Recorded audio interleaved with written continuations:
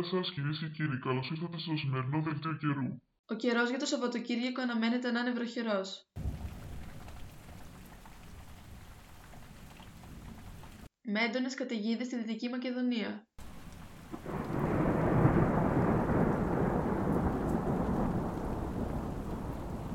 Και η θερμοκρασία θα φτάσει τους 10 βαθμούς Κελσίου. Οι άνεμοι στα ανατολικά θα πνέουν στα 6 μποφόρ,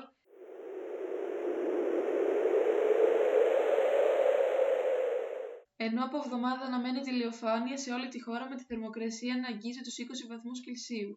Ευχαριστούμε πολύ που παρακολουθήσατε το σημερινό δελτίο καιρού. Να έχετε ένα όμορφο απόγευμα.